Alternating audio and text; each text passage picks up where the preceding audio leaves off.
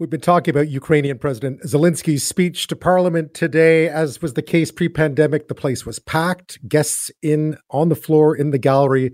The blue and yellow of the Ukrainian flag was prominent today. Among those on hand were many members of Canada's Ukrainian community, including my next guest. Alexandra Chyczij is president of the Ukrainian-Canada Council. She joins me now, Congress rather. She joins me now. Thanks so much for being here. Thank you for inviting me. I understand you were in the House of Commons today when President Zelenskyy delivered his speech. What was that like? Well, it was very uplifting for those of us representing the Ukrainian-Canadian community to hear the House applauding for minutes on end, multiple times, hearing the calls of Slava Ukraini, Heroyam Slava, glory to Ukraine, glory to her heroes, was very meaningful to us. What did you make? I mean, I thought I'd watched the address that he'd given in Britain last week. I was certainly struck by the fact that this was such a tailor-made Canadian address. It was. I mean, President Zelenskyy tried to paint a picture for every Canadian of what it is like to live in a state of war, to explain to your children what is happening, to live in fear of bombing, to be fired upon, to have your holy places desecrated. He painted such a vivid picture that it was impossible for anyone to deny the reality of this war. But for Ukrainian Canadians, it had double meaning because we have walked the streets of Kyiv, the streets of other cities in Ukraine that are under attack today. I was going to ask, he also mentioned at one point he spoke directly to the diaspora saying, you may be part of history, but this is modern history, and asked for your support as well.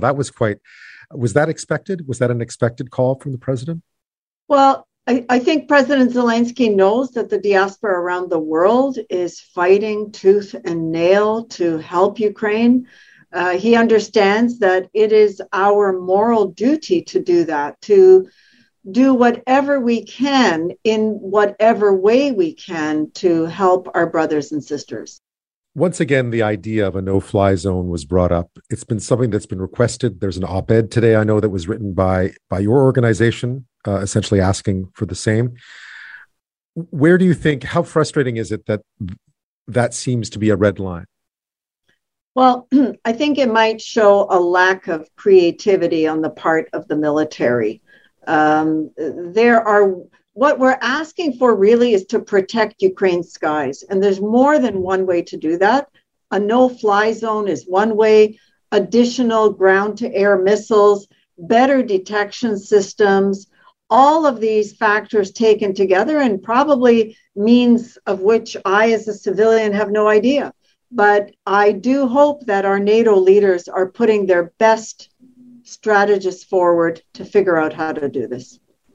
Because in President Zelensky's speech, you could tell, even compared to last week, that while there was a lot of grace and compliments there for Canada, there was also a certain amount of, I don't know if it's anger or frustration, but certainly a certain amount of cold, hard reality about what's happening in his country right now.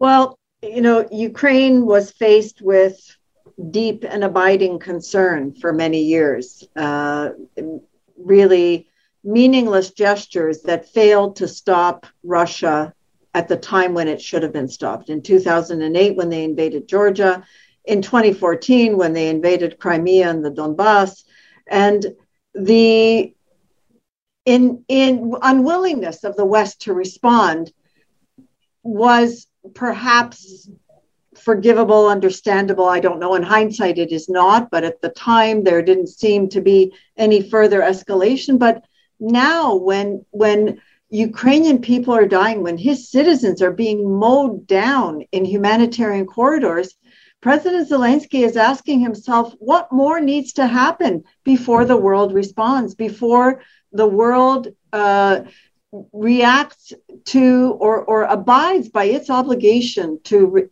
protect under the UN Charter? Given today's address to Parliament, tomorrow's address to the U.S. Congress, are you any more confident now than you were, say, last week, that there will be movement on protecting Ukraine's skies?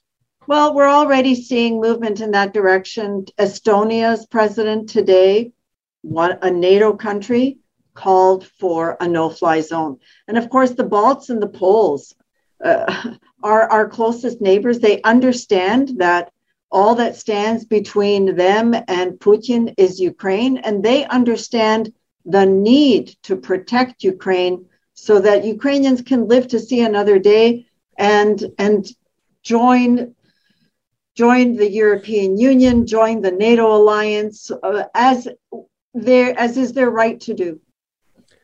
I wanted to ask you a bit about the humanitarian situation, because that was mentioned in not as a prominent part of President Zelensky's speech, but certainly part of it.